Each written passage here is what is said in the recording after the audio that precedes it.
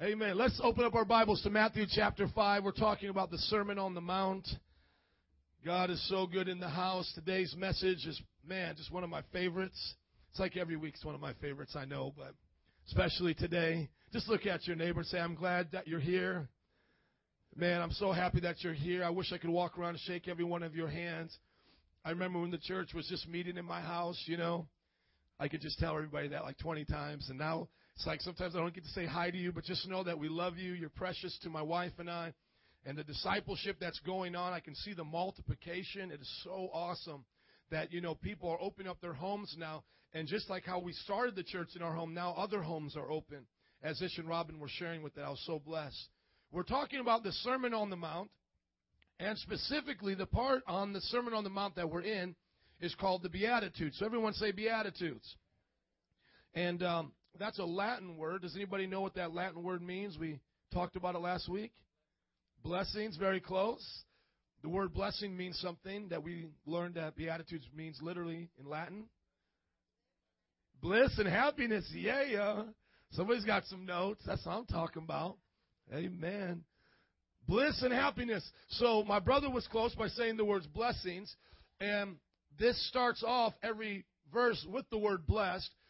But really, what does the word blessings mean? It means happiness, to be blissful, to be satisfied in God. And we talked about how God satisfying us, it's not how the world satisfies us. For example, when we read, blessed are the poor in spirit, for theirs is the kingdom of God, we would not think happy and blissful are those who are poor in their spirit. What we would rather put there is happy and blissful are those who win the lottery, for they shall be able to buy a big house. That's how the American dream is, right?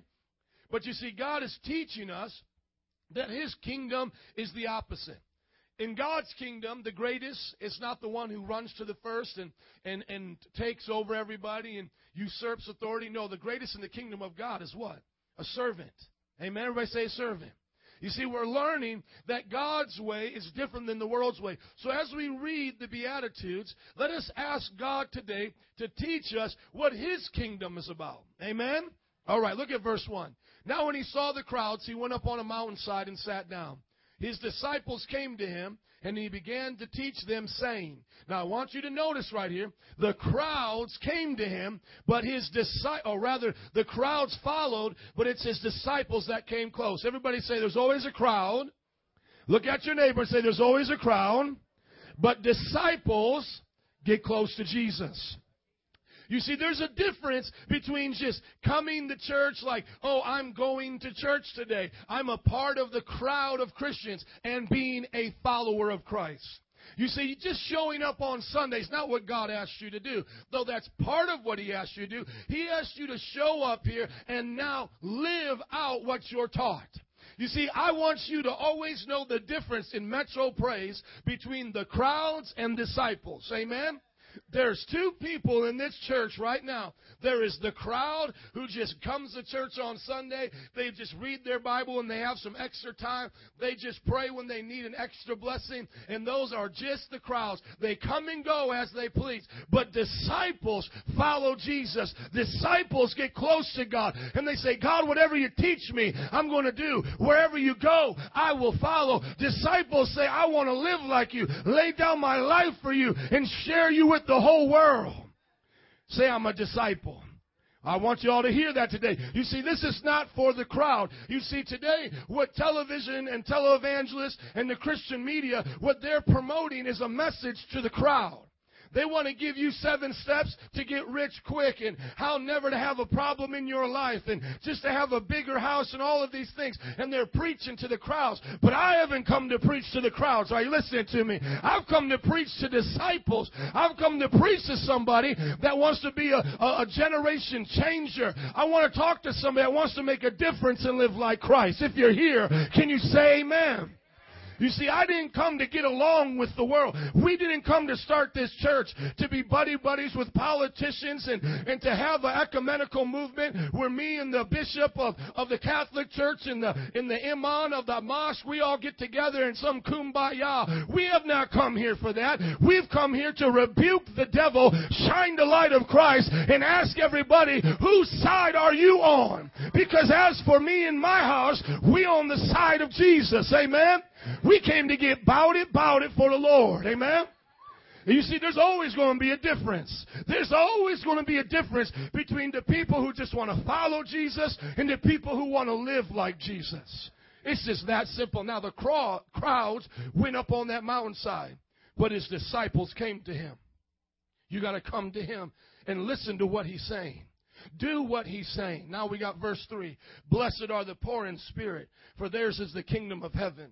We talked about that. What that means is to come broken before God. To say, God, I'm nothing without you. I can try to be religious. I can try to be cute. But all my good works are but filthy rags in your sight. I need your blood. Wash me clean and give me your kingdom. That's what it means to be poor in the spirit. Amen?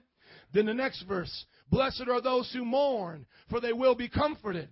The book of James says that the people of the world need to stop their laughing and turn it to weeping. They need to take off their fancy clothes and they need to put on sackcloth and put ashes over their head. That's an Old Testament way of mourning. You see, because the Bible says that they have heaped on themselves their sin and they're going to face judgment and eternal damnation. So the Bible says you'll be happy, you'll be blissful, you'll be blessed if you know how to mourn, if you know how to get on your knees and say, God, I've broken your laws. I am a sinner in need of a Savior. Jesus will comfort you. Oh, we talked about He'll comfort you. See, He'll change you. He'll take you from being who you were to who He wants you to be. Amen? A lot of people say, oh, God loves me just the way I am. Oh, yes, He does. And He loves you too much to leave you that way. He wants to change you to who He is. You can come as you are, but you're going to leave just as He is. Amen? You see, Jesus Christ came to make new creations. And part of that birth, what happens when a child is first born? Comes out crying. It shows you that it's alive. It shows you that it's clear in its lungs. And you see, when you're born in the kingdom of God, you come weeping. You come broken. You come saying, God, I don't have the answers. I've messed it up on my own, and I need you. And now you are cleansed. Amen? And then number 3, blessed are the meek, for they will inherit the earth. That's today's lesson. But let's keep going so it can always be in your heart for the rest of this month and the time we're in this series. Blessed are those who hunger and thirst for righteousness, for they will be filled. You have to come and hear that one. Blessed are the merciful, for they will be shown merciful. See, we don't hear this on TV. We don't hear this from today's preachers. Blessed are the pure in heart, for they will see God. That's the truth right there. You want to see God? I talk to people all the time holding a beer on Belmont and Clark. Look, I don't see God. I don't see Jesus out here. Well, because you living like the devil. You ain't never going to see Him like that. You know, you see people like that are atheists and hate God and they're flicking God off and they're saying, oh, I dare God to come here right now. If He's real, smite me with lightning. Well, that just shows you how much of a fool you are. God's not coming like that. Bible says the pure in heart see God. I guarantee you, you lay down the sin in your life. You ask God to cleanse and purify you. You will know that God exists. He will come to you. How many of you have seen God in your life and in others? Can you say amen? So I can preach about that. That's a couple weeks. Amen. It says, blessed are the peacemakers, for they'll be called sons of God. Blessed are those who are persecuted because of righteousness, for theirs is the kingdom of heaven. Blessed are you when people insult you, persecute you, falsely say all kinds of evil against you because of me. Rejoice and be glad, because great is your reward in heaven. For in the same way they persecuted the prophets who were before you. Everybody say amen. Now today, let's just review what we've learned. Sermon on the Mount is where Jesus is. He is on a mountainside. There are crowds around Him, and disciples are right next to Him saying, come on, whatever you say, Jesus, I want Him. If you tell me, blessed are those who hop on one foot and balk like a chicken, I'm doing it, Jesus. If you teach me things that blow my mind, blessed are those who mourn, God, I'm going to get in a broken heart. Are you listening? They came ready to listen. That's called the Sermon on the Mount. Matthew 5, 6, and 7. That's what we're reading. Those of you who are new to the church, we're going verse by verse through the book of Matthew. All of our previous lessons are on metropraise.org. You can read all about Jesus' temptation, his baptism, John the Baptist. We are learning the Bible here. And everybody who are happy for that, somebody say, thank you, Jesus. Amen. We don't hear stories about me on the farm and all these cute little things that pastors try to do to pass time. We're reading the Bible. Can you say, thank you, Lord? Woo! We're going to have a good time. Beatitudes, Latin for state of bliss and happiness. And the word blessed means to be happy. They called it the Beatitudes, the first part of Matthew, because here's God's plan for happiness. And like I said, there's not one part in that plan that says about money. There's not one part in that plan that says about all the things that you hear from American Idol teenagers. Oh, you have money, you have a house. No. Jesus says you'll be happy when you learn how to mourn. Jesus says you'll be happy when you're poor in your spirit, when you're pure in your heart, when you're a peacemaker, when you're persecuted for doing what's right.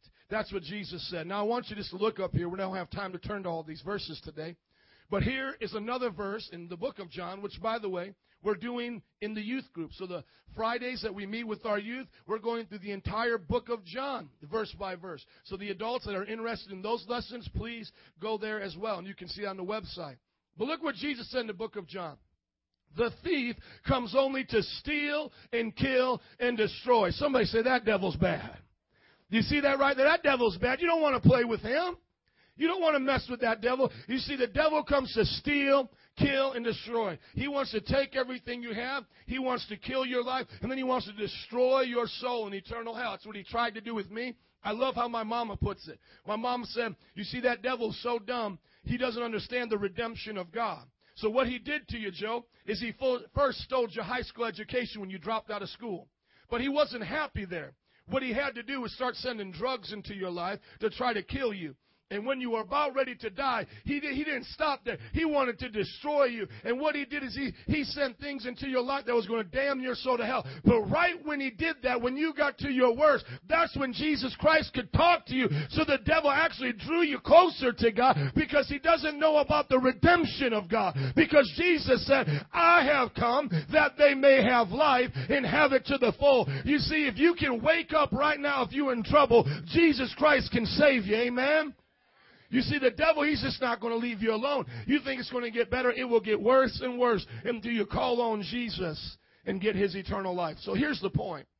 We're learning about a blessed life because God wants us to have an abundant life. But the definition of an abundant life is not a new house. It's not new cars. It's not new clothes. It's not having the popularity of your peers or the people you work with. The life that God has called us to have, this abundant life, this full life, is the life that he is outlining in Matthew. It's a life of purity. It's a life of being broken before God. It's a life of having the kingdom of God. It's a life of making a difference in this world. If you believe it, can you say amen? Now, I want you to see the definitions of what we're going to talk about here today. We're going to talk about blessed are the meek, for they will inherit the earth. What does meek mean? What does it mean to be meek? The Bible defines meekness as humble in heart before God and man. So you can say meekness is to be humble. It's almost the same word, and they are used many times, meekness and humility, interchangeably throughout the Bible. And it simply means to be humble in heart before God and man. Another way to look at it is meekness. It's not weakness. It's strength under control. It's saying I can do this and that. I can have an attitude, but I'd rather be humble. And that's another way to look at it. And here's today's definition I'm really going to apply into our message. To know one's identity, position, and function. And I'm going to explain to you why I came up with that definition. But that's going to be my definition. To be meek is to know who you are, where you are in life, and what to do in life. I'm going to teach that. That's my definition. I'm going to show you that in a minute. But I'm going to go to the next part. It says, for they will inherit the earth. Okay, so look at how God, see, I love what God says. See, Jesus says, you do this, you receive this. Does everybody get that? Everybody look up there. See, there's a condition right there. You see the first part? Blessed are the meek, comma, for they will inherit the earth. Do you ever meet people that just think they're going to heaven because they're cute? You ever meet people that think they're going to heaven just because they do good works? I met a woman yesterday. I was talking to her on the streets. You know, I said, are you born again? No, I'm not born again. And I said, well, do you think you're going to go to heaven? Yeah, I think I'm going to go to heaven. Well, why do you think I'm going to heaven? Because I'm a good person. See, she believed a lie that the devil told her, that because she is a good person, she thinks she can go to heaven. So I began to ask her how good she was. I said, you ever told a lie? She said, yeah, I told a lie every now and then. I said, you ever take the Lord's name in vain? Yeah, I've taken the Lord's name in vain. I said, you ever been real angry and say something you wish you wouldn't have, you knew it was wrong? Yeah, I've done that. I said, well, you just broke about 4 or 5 of the Lord's commandments right there.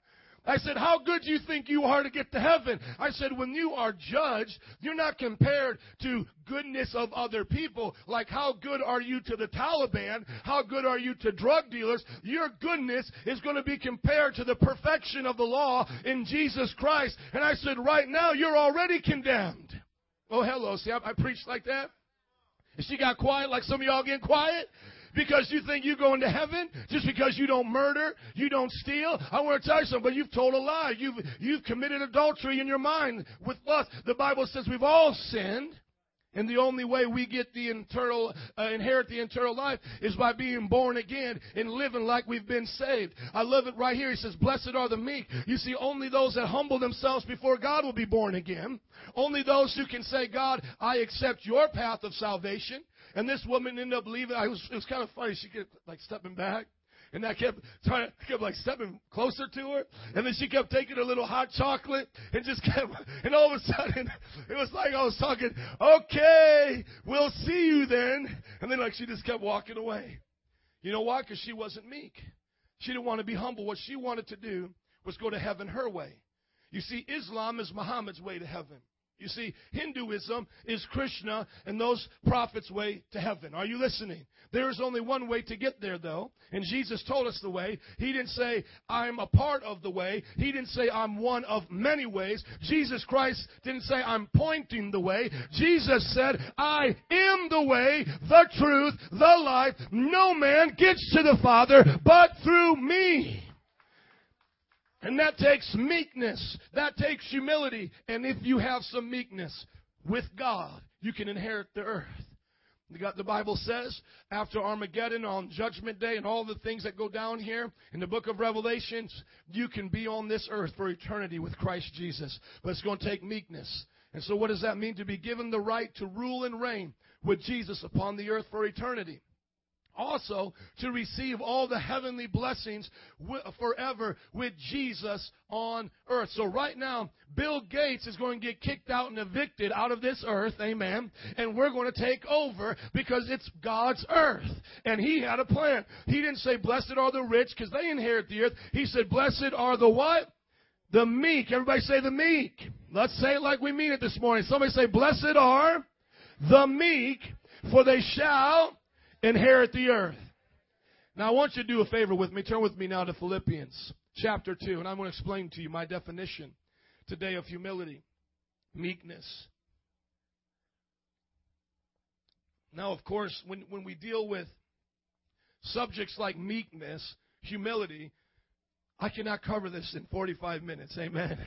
There is just no way I can cover this subject of meekness. I mean, you have entire books written on the subject. And so what I recommend is many of you to do some outside reading. One of the books, and then the first come, first serve, I'll let you borrow some of these books. These are part of my personal library. One of the books I recommend is called The Calvary Road by Roy Hession. This book was written in the early 1900s, pastor in England. This has one of the best definitions of humility. The definition of humility that he gives is dying to self, being dead to who you are, living for Christ. Everything he talks about in this book, it's all about the Calvary Road. The examples, some of you maybe have heard these preached throughout the years, come a lot from this book. For example, if someone offends you, he would say to you, how can you be offended? You're dead. A dead man doesn't have any feelings.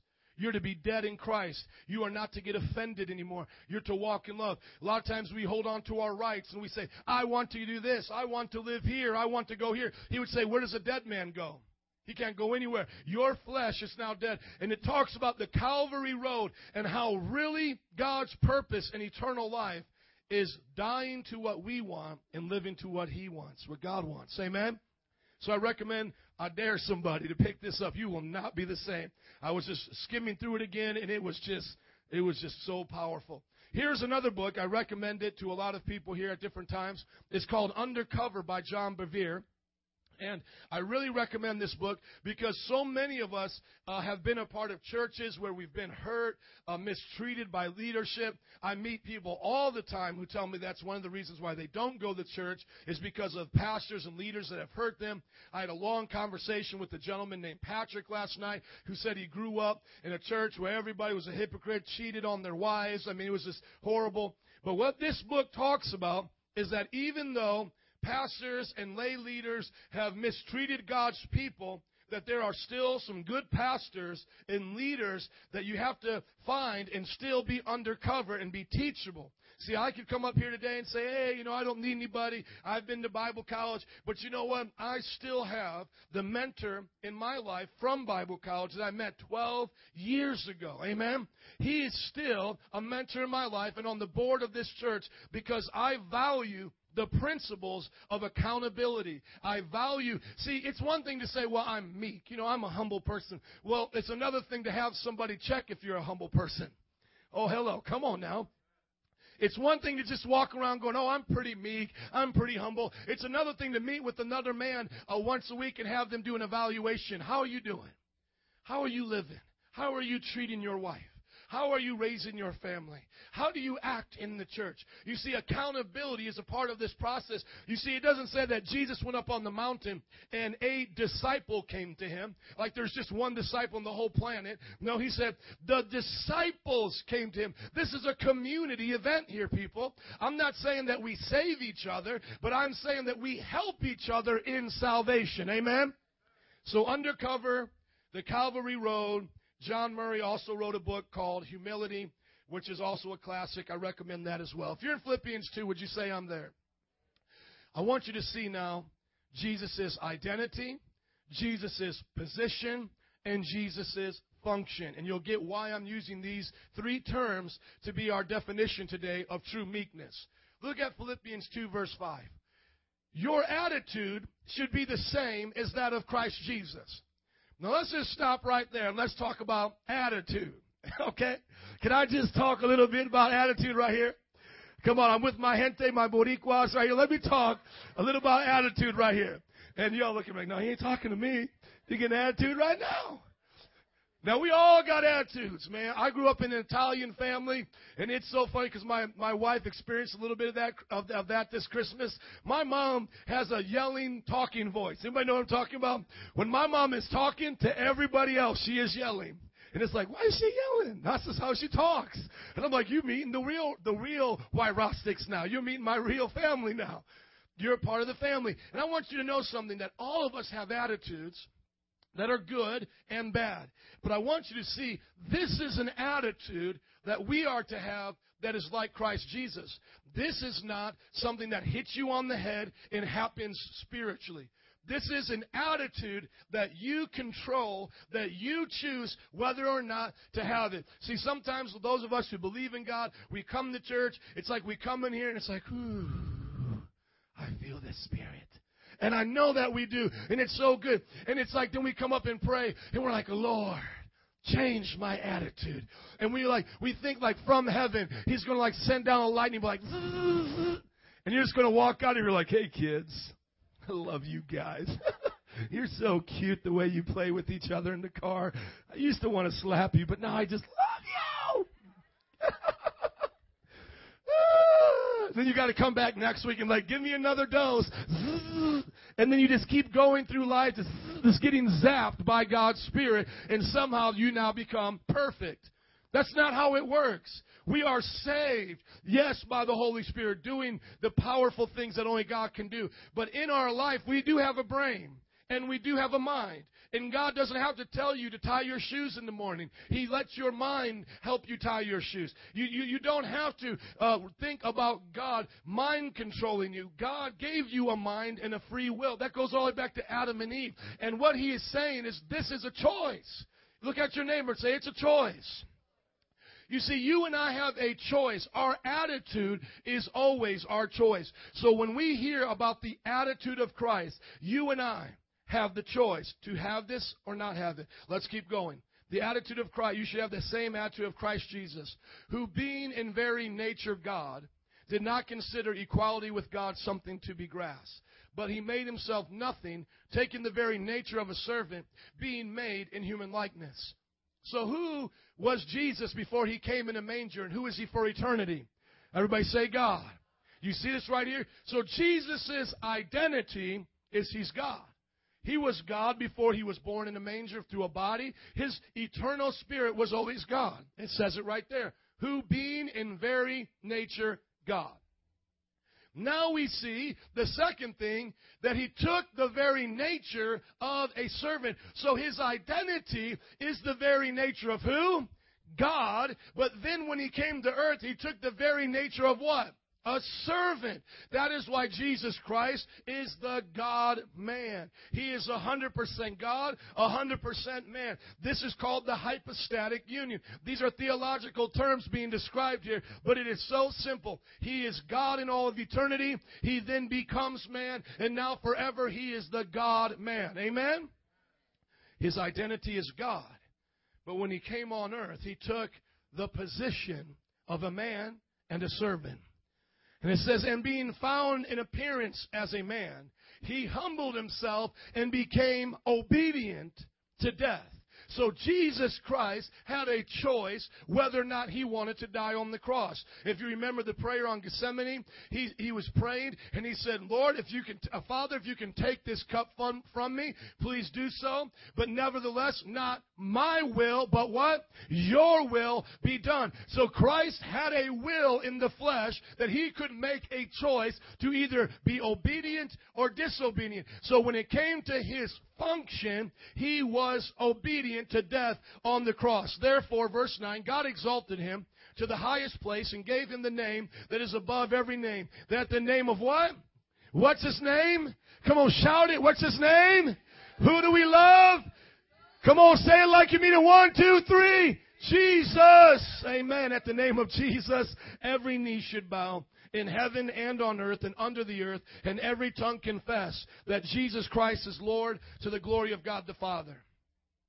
This is called the kenosis in theological terms, because the word kenosis is the Greek word for right here where it says, but made himself nothing. Made himself nothing. The Greek word is kenosis. That is the ultimate form of meekness. He is God, and yet he empties himself of his divinity and comes down as man. And as man, he grew tired. He used the bathroom. He had to sleep. All of the things that God never does. God never sleeps. God never gets tired. God is in all places all the time. But the Son said, I will take the position of a man so that I can die for men. That is the greatest act of kindness. That would be like you ladies loving your dolls so much, you become a doll. Limit yourself to the doll house. Die for all the dolls to be with you forever. Are you all listening? That would be like you loving your baseball and bat so much you become a little baseball and bat and die for all your little baseball and bats to be with you. He created us. We are created by him, but he became one of us. You see the humility there. Do you understand that just when he walked on this planet, that was being humble? He never had to walk. Just him taking time to talk to people was him being humble. Just him not killing everybody that even questioned him was humble. Are you all listening? Here's the attitude of humility. Your attitude should be the same of Christ Jesus. Okay. What is meekness defined in Christ Jesus out of Philippians? It's number 1, knowing your identity. Number 2, it's knowing your position. And number 3, it's knowing your function in life. Okay, watch this. Jesus is God. When he comes down as man in his position, he now says, I don't do anything unless I see the Father do it. So now you see that his identity is not determined by his situations. His identity remains unchanged, but in his circumstances, he shows himself to be where God placed him. And then he does the things that God asked him to do. He didn't have to die, but he chose to die. Somebody say, I'm getting it. All right, you're going to understand it here. I just had to show you that. Now, I want you to understand your identity. I want you to understand your position, and I want you to understand your functions. And by you doing those things, that's meekness.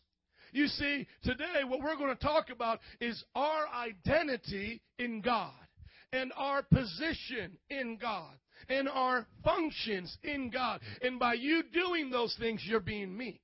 If you get outside of who God says you are, that's pride. If you try to do things that you're not supposed to do, that's pride. Are you getting the point? If you try to have a position that's not your position, that's pride. See, I'm going to show you two extremes of pride. One extreme of pride is called self-abasement. That is to hate yourself. That is to not have the right identity in a negative way. It's saying, oh, I'm nothing. Nobody loves me. Suicide is a sin. Suicide is one of the greatest acts of pride. Depression is a sin. It is not a mental illness, people. It can become a mental problem and an illness, but it is a sin. It is a temptation from the devil to self-hatred, self-loathing. That is not the right identity. That is one form of pride. Oh, I'm not special. People are trying to tell you, oh, you're a good person. God loves you. He has a plan. Oh, no, God doesn't love me. I'm not special. I'll never change. That's pride. Everything you're saying about yourself, your identity, position, and function is messed up. And you are taking it in your own self to tell who you are, what you do, and what position you have. Are you listening? You see, pride is any other definition of who you are, what you do, and where you are in life than God's. Anytime you try to define your identity outside of God's identity for you, that is pride. So this one is the negative one. The other one is the self-adornment. It's to say, oh, I'm so beautiful. I'm so much better than everybody else. Nobody's like me. And we familiarize ourselves with this form of pride, but the other one is just as much a form of pride. And both of these are outside of God's identity, God's purpose and plan for our lives. Can you say amen? I'm trying to teach a little bit here.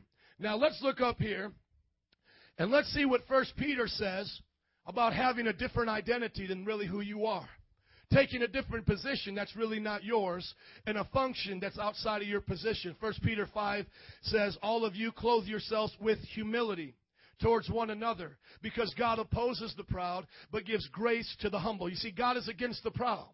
You see, that person who's going through depression and they're hating themselves, they're thinking God is going to bless them because He has pity for them. You think God is going to come down and have a pity-patty party with you. Oh, yeah, nobody likes you. I understand. Oh, yeah, you're so ugly. I know, I made you ugly. Yeah, you're pretty ugly. No, you see, God opposes that attitude. God does not bless your self-pity. He won't have a pity-patty party with you. That's just the devil, amen? You two will be together, and don't try to invite anybody else into your miserable pity-patty party, amen? Oh, sissy, you got to hear how terrible my life is right now. You see, God opposes that just as much as He opposes the other person. Oh, I'm so great. I don't have to pray. I don't need to serve in my church. I'm so great. I don't have to listen to my boss. God opposes that pride as well. But look what He does. He gives grace to the humble. Hey, if you suffer in life, if you feel troubles coming your way, I'm not saying that troubles are sin. When those things come, when the temptation of weakness and giving up comes to you, you say, God, help me. I'm humble.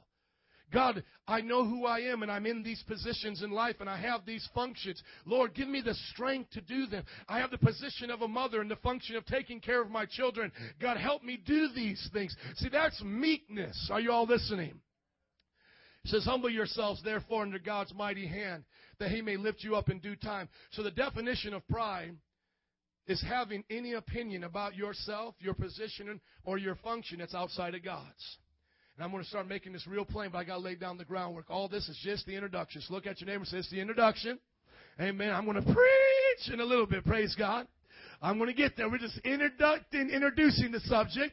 Now I'm going to teach you a term right here that is becoming real popular in American society. It's called egalitarianism. That's a new word for everybody. It took me a while to pronounce it. So we're going to say egalitarianism together. 1, 2, 3. Egalitarianism. Okay? And where the word, what it comes from is egal, E-G-A-L, is the French word for equal. Now, The positive side of egalitarianism, or to be an egalitarianist, is everyone is created equal in identity and has equal rights to both secular and religious positions and functions. So to be an egalitarian in a positive way is to say, I believe all genders are equal. Man and woman are equal. I believe that all races are equal, because there's only one race, the human race, amen? But better to say all cultures are equal. Latino, Asian, they're all equal.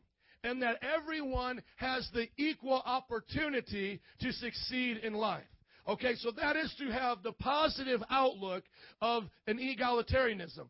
We're equal. We have equal opportunities. My wife can be a pastor just like I can be a pastor. We believe that women can go out and have jobs. We believe that men can stay home and cook. Amen? We do believe that there are some things that God sets up for the success of the home, the man being the head and different things like that. But we believe in African-American presidents and leaders.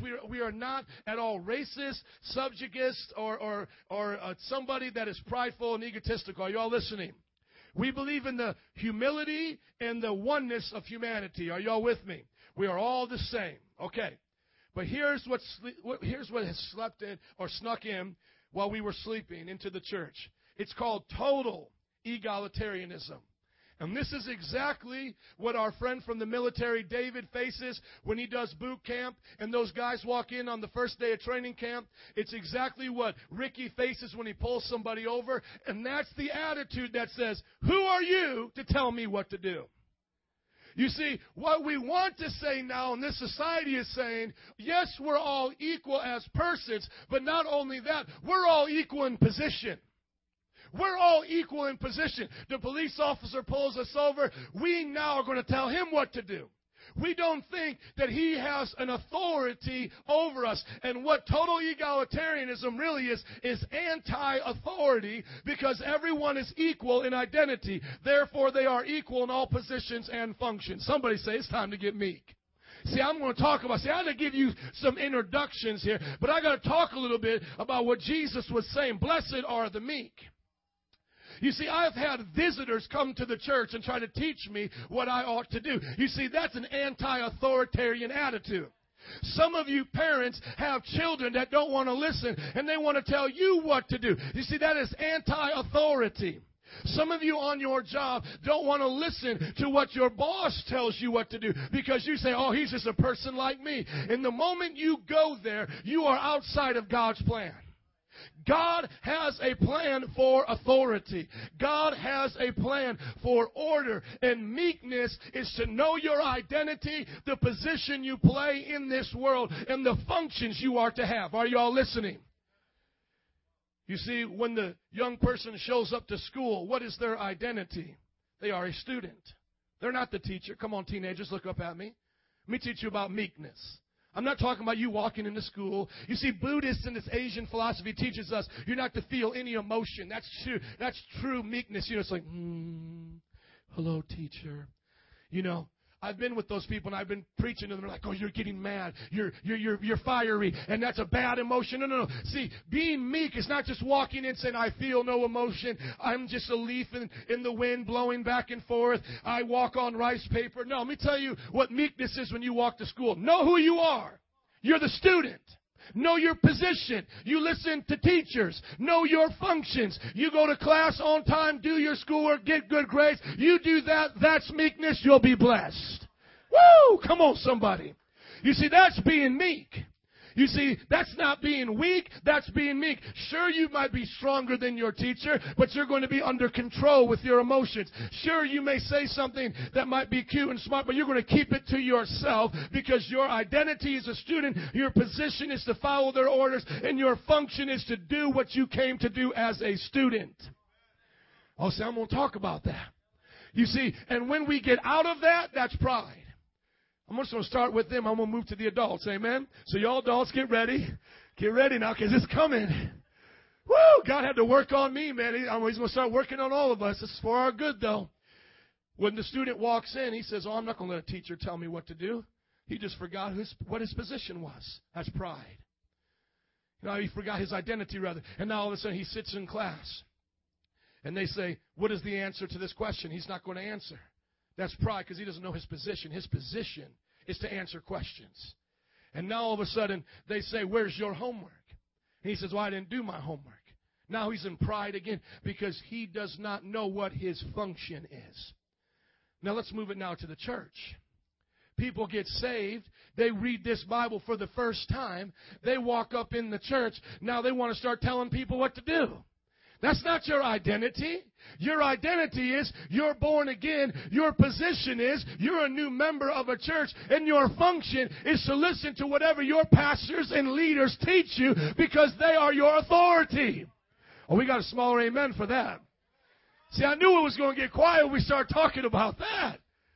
You see, that's meekness. It's not walking in the church going, here I am, pastor. I'm nothing. You're everything. Let's buy you a Rolls Royce. I'm not even worthy to come up there. Pastor, I'll carry your Bible for you. You are the man of God. No, that's not meekness. Meekness is knowing who you are. Yes, you're a child of God. I'm a child of God. Yes, we are both equal as children of God. But then know your position. What has God brought you here? And if you're new, He brought you here to be discipled. And then your function is to obey the teachings of the gospel. Follow your leaders.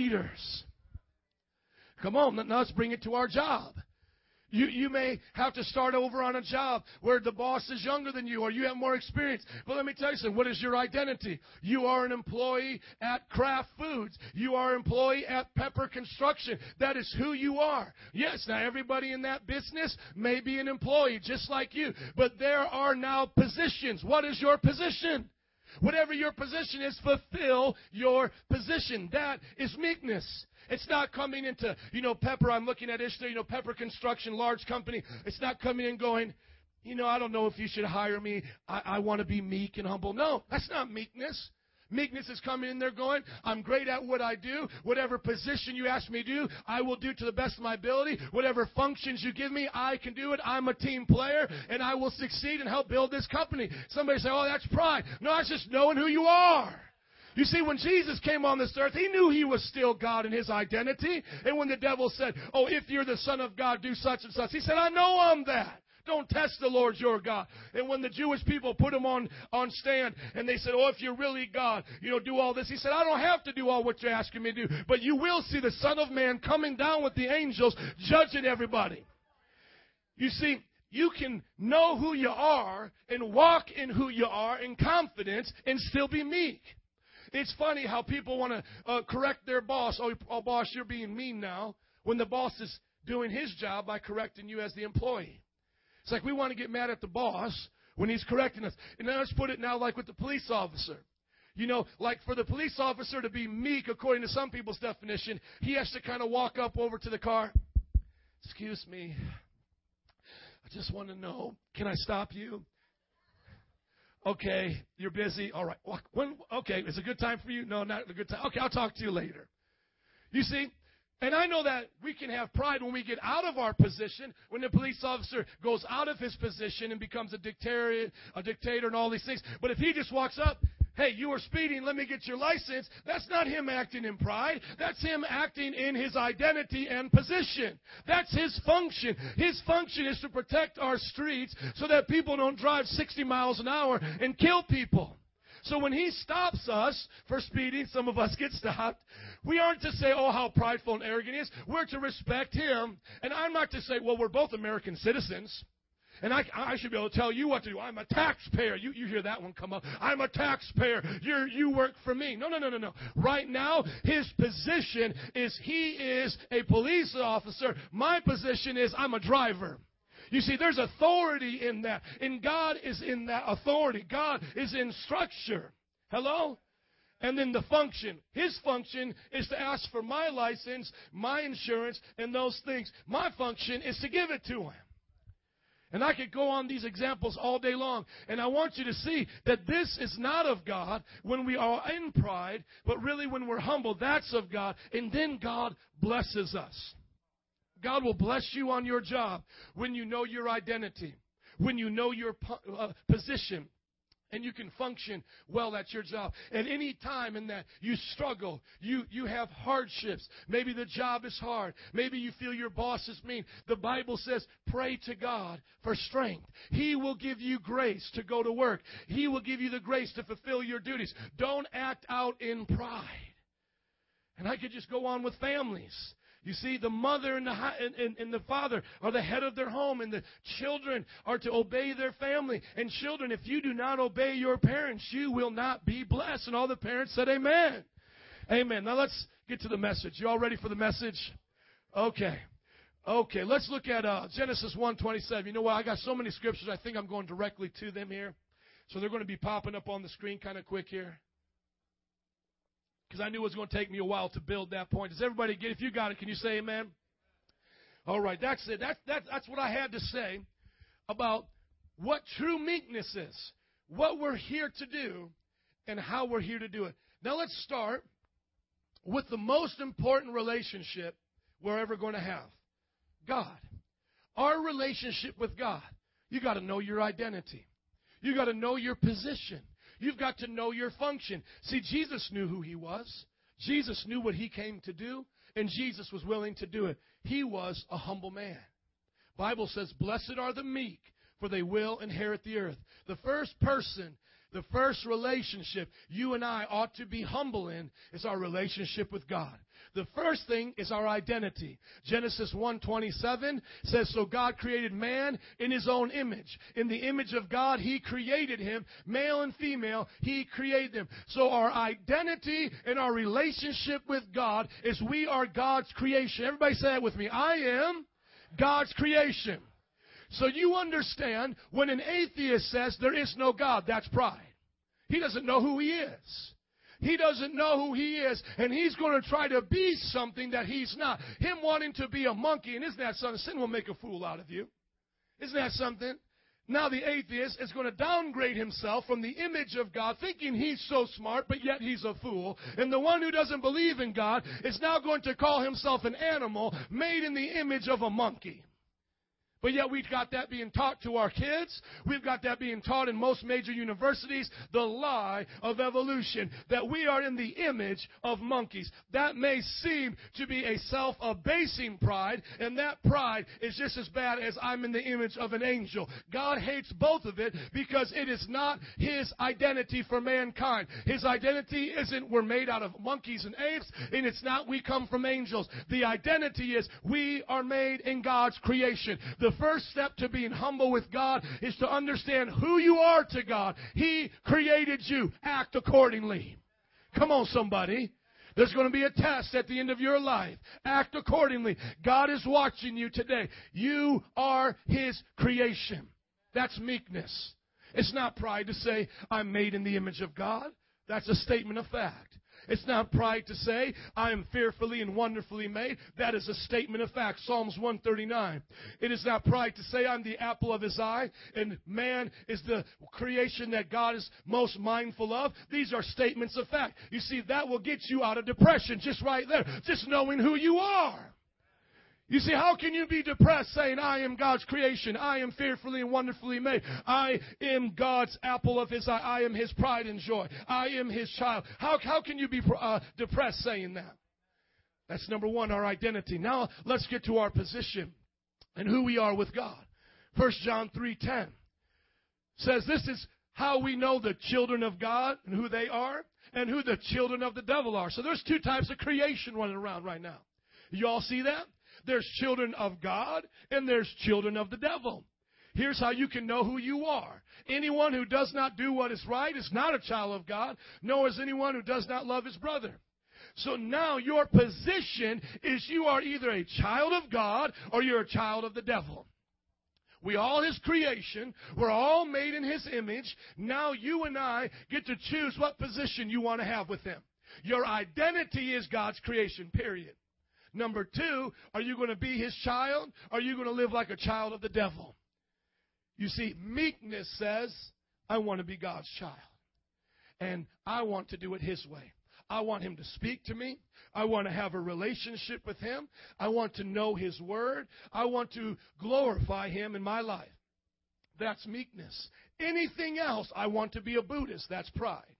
I want to be a Muslim and pray 5 times a day and submit myself to the will of Allah. That's pride. To say, oh, I believe in the great universality of God and that He's an energy. Ooh, and He's in the trees and the birds in the air. And when I go up to the mountaintops and I meditate, I feel God. You're in pride. You're cute, but you're in pride. Yeah, that's all it is. That's all you just did right there. It's like a 3-year-old child not knowing their position, getting dirty, playing in mud when mama told them come inside because you're going to get dirty. That's pride, disobedience. God did not call us to form our own religions. He did not tell us to do it His way. He didn't tell us to make our own way to heaven. He says there's one way. You live this way. Know your position. That's meekness. Amen?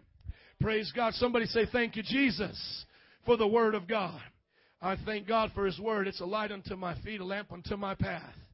Now, what's our function? 1 John 5:3 says, this is love for God, to obey His commands. There it is. And His commands are not burdensome, for everyone born of God overcomes the world. Your function is to now, if you are a child of God, to obey His commands the rest of your life. That's it. He has a command for who you are to marry. He has a command for in marriage how to have a happy home. He has a command for how you are supposed to raise your children. God has a command on how we are to work our jobs. Don't you think God cares about what you do 9 to 5? God has a plan. Look at your neighbor and say, God has a plan. You and I are to follow that plan. When we sin, what is a sin? Sin is anything outside God's plan. There it is. If you look at your child take a pencil and start sticking it up its nose, that is a sin because that's outside of God's plan for that pencil in his nose. You all understand? I'm going to be real blunt here, and all our young people are going to be able to handle this, okay? You know why homosexuality is a sin? Because that's not God's plan. It's not a plan for 2 men to get together, 2 women to get together. The plan was 1 man, 1 wife get together and bear children. That's the plan. You don't do that, that's sin. You know why murder is a sin? Because it's not the plan for us to kill each other. That's not the plan. You know why blasphemy is a sin? It's because it's not the plan for us to take His name in vain. You understand? You see, the commandments of God is the plan for our life. And if you can know your function, you will follow His plan. Now I got something to talk about right here. When you get born again, you're born of the Spirit. And the Bible says He anoints you to keep His plan. And I like to say it like this. The anointing is the unction to function. So when you get born again, you and I can't keep His plan. But inside of us is better, or the Bible says greater is He that's inside of us than he that's in the world. He says we can do all things through Christ who strengthens us. You can get excited any time. And He says we are a new creation. The old has gone, the new has come. He says He will complete the work that He has begun in us to the day of completion when Christ Jesus comes. Oh, hallelujah. You see, now God is working on us, and that's how we do our function. So what's our identity with God? We're God's creation. What's our position? We're either child of God, child of the devil. And then what is our function? To obey His commands. Bible says, blessed are the meek, for they will inherit the earth. Blessed are those. Happy will be those who know that they are God's creation. Happy are those who know that if they're a child of the devil, they'll be born again to be a child of God. Happy are those today who have been born again and are children of God. Blessed and happy are those who go through life keeping God's commands as obedient children. You shall inherit the earth. That's something to get excited about. We will inherit the earth. That's meekness. That's us saying, I know my purpose, my identity, and my function. Can you say amen? Now I got one more group, one relationship, one more I want to talk about, and that's in the church. I don't have time today to talk about families and jobs and society. I'll pray and ask God if He wants me to make this a 2-parter. But when I was preparing this message, I said, God, where do people need to learn meekness the most? Where does the gift of meekness and that attitude need to be developed the most? And obviously the Lord said, teach them how to be meek with me. Teach them how to do what I asked them to do. I'm trying to get them to obey me, you know. And then the second thing the Lord says, show them how to be meek in the church. Because I think if I can teach a man here some order, he'll be able to set some order in his house. And if I can teach y'all what God wants you to do while you're here for an hour, you're going to learn how to apply it to your job and be successful. Amen? So I'm going to show you how God runs His organization. A lot of people here are in business. A lot of you here are wanting to do your own business and different things. Well, this is God's business. A lot of us here are part of families. All of us, obviously are part of a family. A lot of us want big families. Some of us just starting our family. Well, here's how God runs His family. And if you take your time, you can read the Word and you can see how it applies to your life. So let's look at the identity of you in the church. 1 Corinthians 12 through 13. The body is a unit. Though it is made up of many parts, and though all of its parts are many, they form one body. So it is with Christ.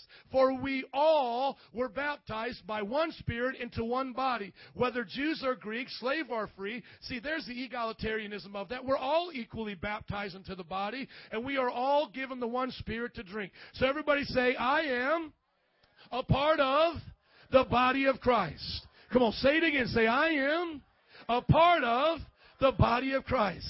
Look at your neighbor and say, you look good. Come on, you're a part of the body.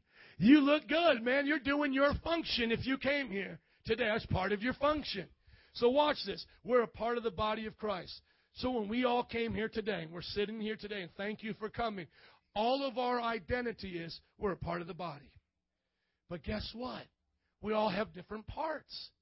We're going to get to our positions in just a minute, but we are a part of that one body. Yes, your pastor, when he gets done, he sets down the mic, and I go home just like you. I don't fly home like Superman. Amen. You know, no Superman here. I do everything normal as a man. And guess what? I know you do too.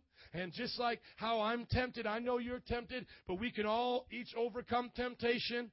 And so that's why God uses men to preach the gospel, because I'm supposed to show you an example of a man who's lived for a certain amount of time holy before God, 12 years and counting, amen, 10 years of ministry, thank you, Jesus. But guess what? Yeah, we're a part of the body. We are equally a part of the body. So you've heard your pastor say that. I don't think I'm better than anybody else. I don't think our leaders are better than anybody else. I know that we are all equally a part of the body of Christ. But how many know now we have different parts? Some is going to be the hand. Some are going to be the feet. The Bible says the head is Christ.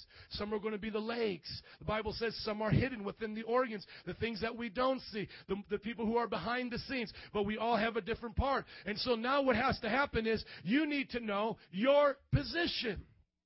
You need to know, what are you doing here? Why are you here today? What position does God have you in the church? Can you say amen? You see, because you have a part to play. You see, the person that says, oh, I'm born again, I'm a Christian, I don't need to go to church, that's just like, I should ask him, hey, when you want to go to work, does your finger say, cut me off and leave me at home? Say, hey, just cut me off, I'm going to stay here today. No, you bring your pinky with you. Well, guess what? When we meet the church, all of us need to be here. The pinkies, the thumbs, the feet, the elbows, the ears, we all need to get together. Amen? A body is many parts. You're not going to be out there floating alone as a little ear all by yourself. Amen? Wouldn't that just be gross?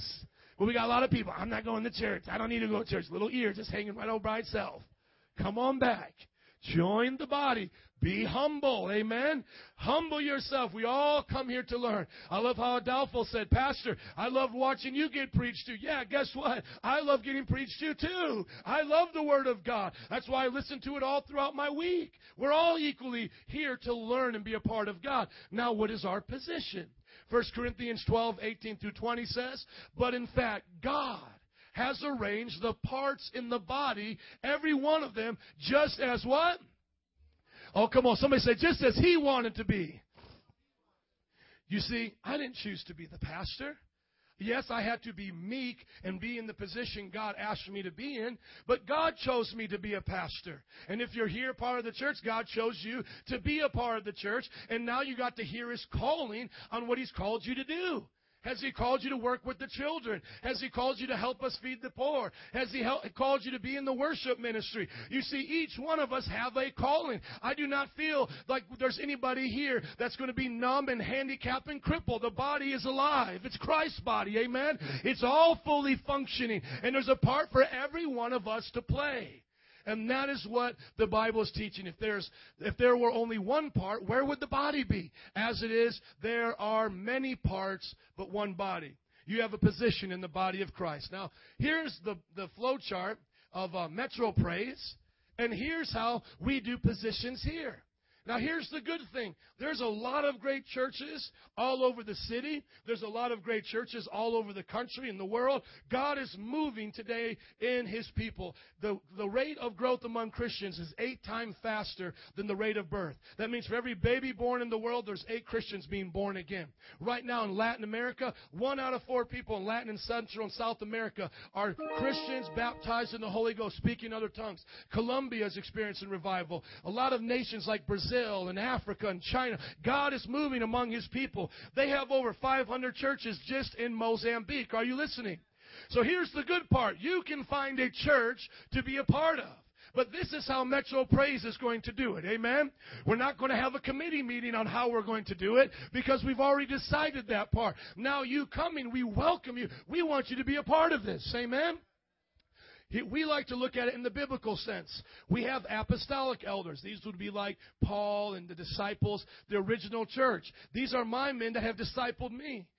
Anthony Freeman, Roy Bowes, my father. And guess what? I've been appointed as a pastor. And my wife and I, we pastor the church together. Then you have governing elders, people among the congregation who have gone through the classes, studied themselves, showed themselves approved, have been tested and approved, have gone through boot camp, brother, and came out humble and meek before God. Those are their families up there. Then we have deacons. These are the people that are working with them. These are the helpers of the church, the servants, and they are in the 201 class. Then we have disciples. Those of you who have gotten saved and say, I want to be discipled. Disciple me in your home. Teach me the Word of God. And then we have attendees. You might be a visitor attending this church. You might be a part of another church. That's fine. But here is the plan. What is your position?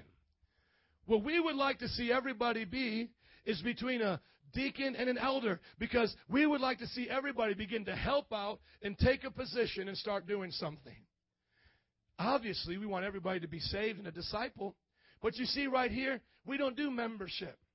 So it's not like, you come take a class and then now you're like a member of Metro Praise. I'm like, what is the point of that? What's the point of just me saying you're a member? Well, we believe as the body of Christ, if you are a part of this church, you'll do something. You'll be accountable. Now, how many understand? This is what we have happen here quite a bit in our total egalitarian society. How many understand if a visitor, a first-time attendee, wants to check the pastoral elder, how many know there's a problem right there? How many know that that's out of order? That's not meekness. So that's an order. It's a good order. You see, there's people that keep me accountable. Then the leaders that are mentoring you are being kept accountable. So you know what meekness is in the church? Let's just close it up here with our function. Hebrews 13:17. Obey your leaders. Submit to their authority. You see what the Bible says? Oh, man, we got to read that again. Amen. It says, obey your leaders and submit to their authority. Now, listen, if I as a leader start asking you to drink a magical Kool-Aid and put some poison in it, or I ask us all to move out to the woods and start a commune and intermarry each other as wives, okay, don't obey the leader. Amen. Run from your leader, because that's a cult. All right? But we're not doing that here. Anytime you see men and women of God, like I said, there are some ones that have messed it up. But when you see good ones, Ish and Robin are good leaders. Ricky and Rachel are good leaders. Our deacons are good leaders. My wife and I, by God's grace, good leaders. Amen? When Tisa and Gene come, they're good leaders. They are a part of this church. They can pray for you. They can give you advice. That's a good church. Don't be afraid to be a part of that. So the Bible says, obey them, submit to them. They keep watch over you as men who must give an account. Obey them so that their work will be a joy. Look at your neighbor and say, neighbor, obey your leaders so it will be a joy. Amen. Not a burden, for that would be of no advantage to you. Your function is to obey your leaders and to begin to do great things for God. Would you stand up with me today as the band comes? Amen. If you love the Lord, can we bless Him this morning, this afternoon? Amen. So we started off today with Philippians. And we learned that blessed are the meek, for they shall inherit the what? Let's all say together, blessed are the meek. 1, 2, 3. Blessed are the meek, for they shall inherit the earth. Who's our example? Christ. Your attitude, my attitude, should be the same as that of Christ Jesus, who being in very nature God, did not consider equality with God something to be grasped, but made himself nothing, taking the very nature of a servant, being made in human likeness, and being found in appearance as a man, he humbled himself and became obedient to death, even death on the cross. Do you know your identity with God today? That attitude should be in you. I'm God's creation. God loves me. He created me. God does not make junk. I'm blessed. I've been given talents and abilities. That needs to be your identity. Number 2, do you know your function with God? Do you have an attitude, a right attitude to say, rather my position with God is, man, I'm a child of the devil, but I want to repent? Is that your attitude today? Because that's a good attitude to have. You see, God still loves sinners. He loves high school dropout, drug-dealing sinners like what I was at 18. He loves mother sinners who have gotten into bitterness and anger. He loves youth sinners who have followed the ways of P. Diddy and Tupac. And if that sinner, if you're a sinner today and you could just say, hey, I know that my position is wrong and I want to be in right position with God, God will forgive you right now. Change your position. He will take you from where you were to where you need to be. And then you need to know your function. Today, obey God. Spend time praying, reading your Bible, get around people in the church. Simple. When you face temptation, ask God to give you the strength. He'll give you grace. Ask God for His help. He will help you. That's with God. Now with the church, do you know that you're a part of this church? You're attending, okay? So do you want to be discipled here? We want you to be a disciple. Jesus Christ made disciples. So come out of the crowd and become a disciple. Join the one-on-one. We love you. The people that are going to be training you, they're accountable. They're being taught themselves, but they want to help you become a disciple. And then as a disciple, know your function. We are a church that is only 2.5 years old.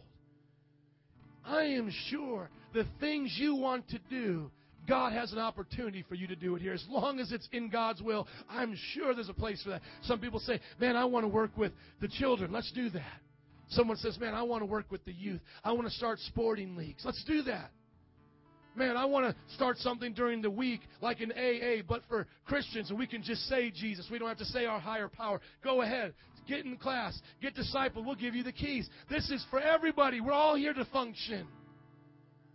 And watch what God will do when you and I walk meek in our relationship with Him and our relationship to this church. You're going to go home, gentlemen, and you're going to see who God called you to be. You're the head of your house. So that's your identity. God called me to be the head. And then you know what your position is? To love everyone in that place like Christ loves the church. And your function is to lay down your life like Christ did every day to make that home a blessed home. And when you struggle, father, sir, husband, when you struggle, ask God for help. Why? Because you're being meek. It's nothing wrong with saying you're the man of the house. That's your identity. That's true.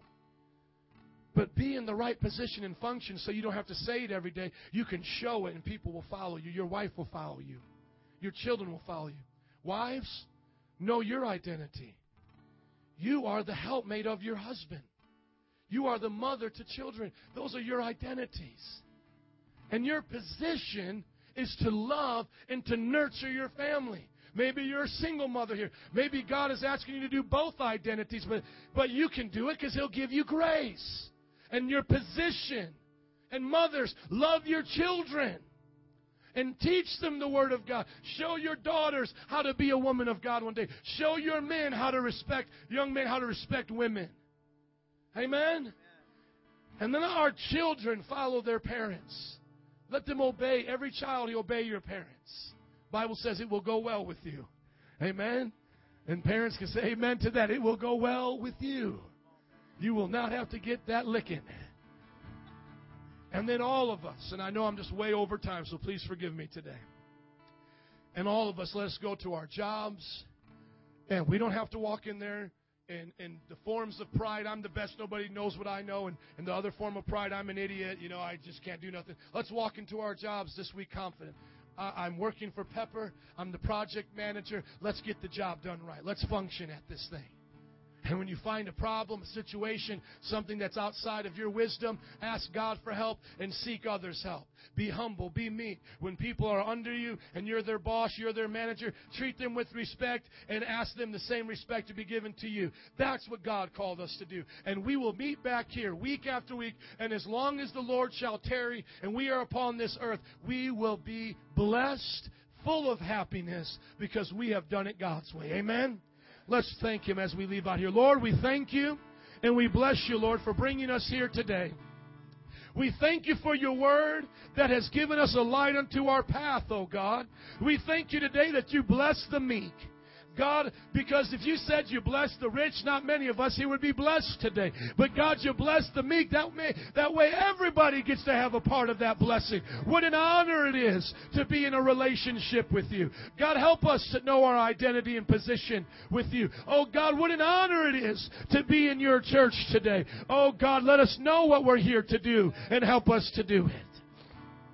With everybody's head bowed and eyes closed, if you want to switch your position with God, you want to be born again, you want to be a child of God and repent of your sins, if God brought you here today, you know whether or not you're with Him. Be honest. If you want to switch positions, raise your hands right now. Come on, wherever you are. Come on, just wherever you are.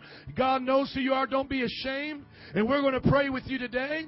And we're going to make ourselves available to you because God wants you to be in the position of a child. He wants you to be able to call Him Abba, Father, Papi, Daddy, I love you. He wants you to have a great relationship with Him. You got to get right with Him, though. Come on.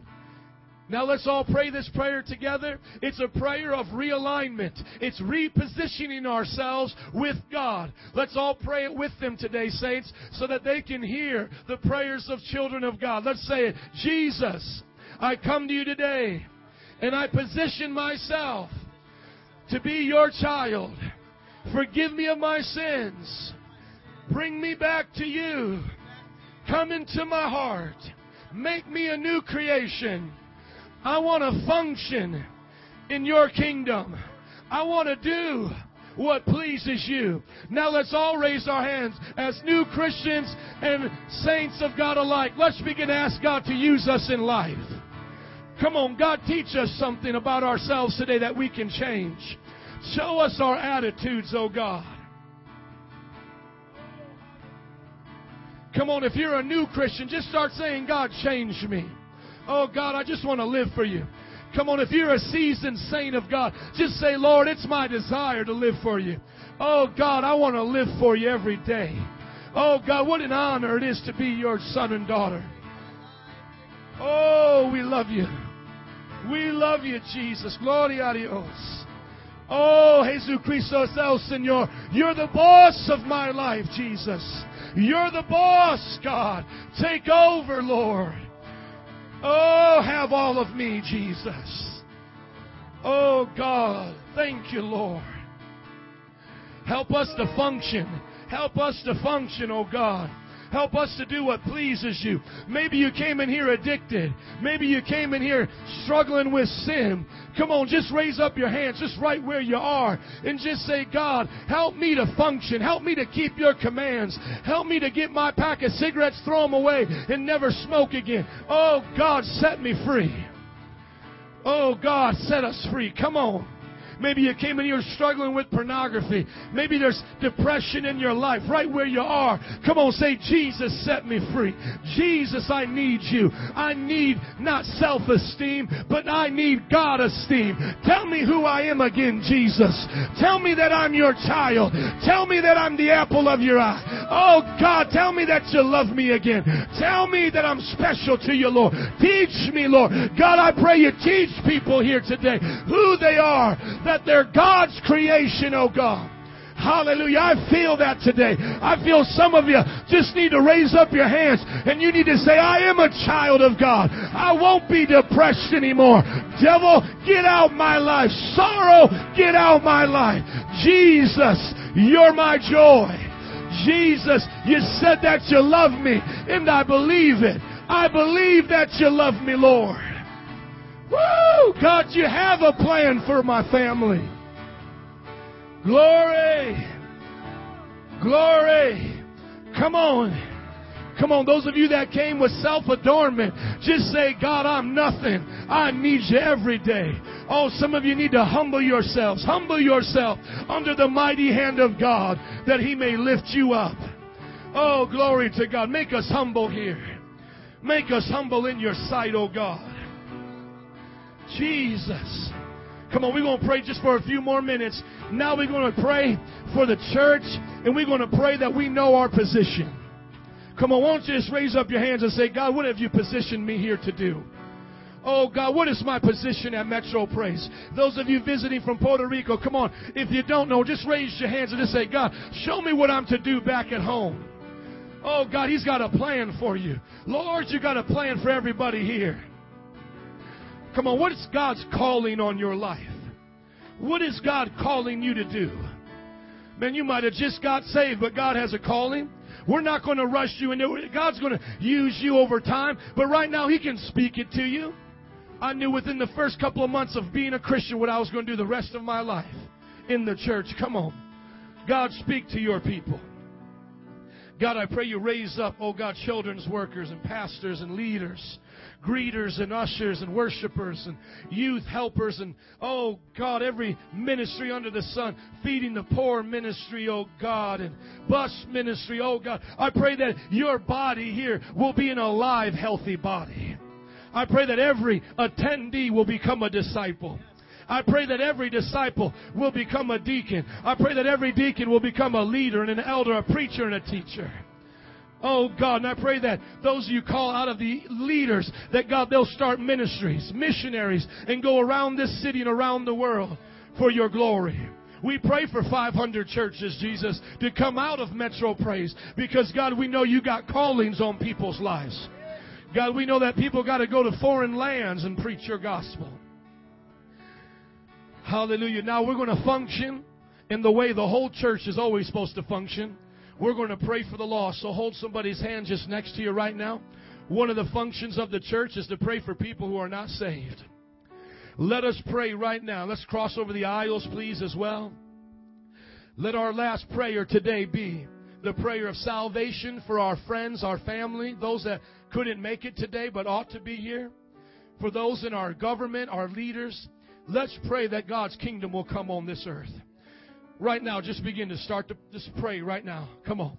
Pray for your neighbor's family. Start by praying for somebody on the left and the right of you. God, I pray you save lost family members here. I pray, God, you save Ricky's father, oh God. Bring him back to you, his aunts and his uncles. God, I pray for Ishmael's family, oh God. Pray that they will serve you. I pray for his co-workers. God, I pray that Pepper will come to know you.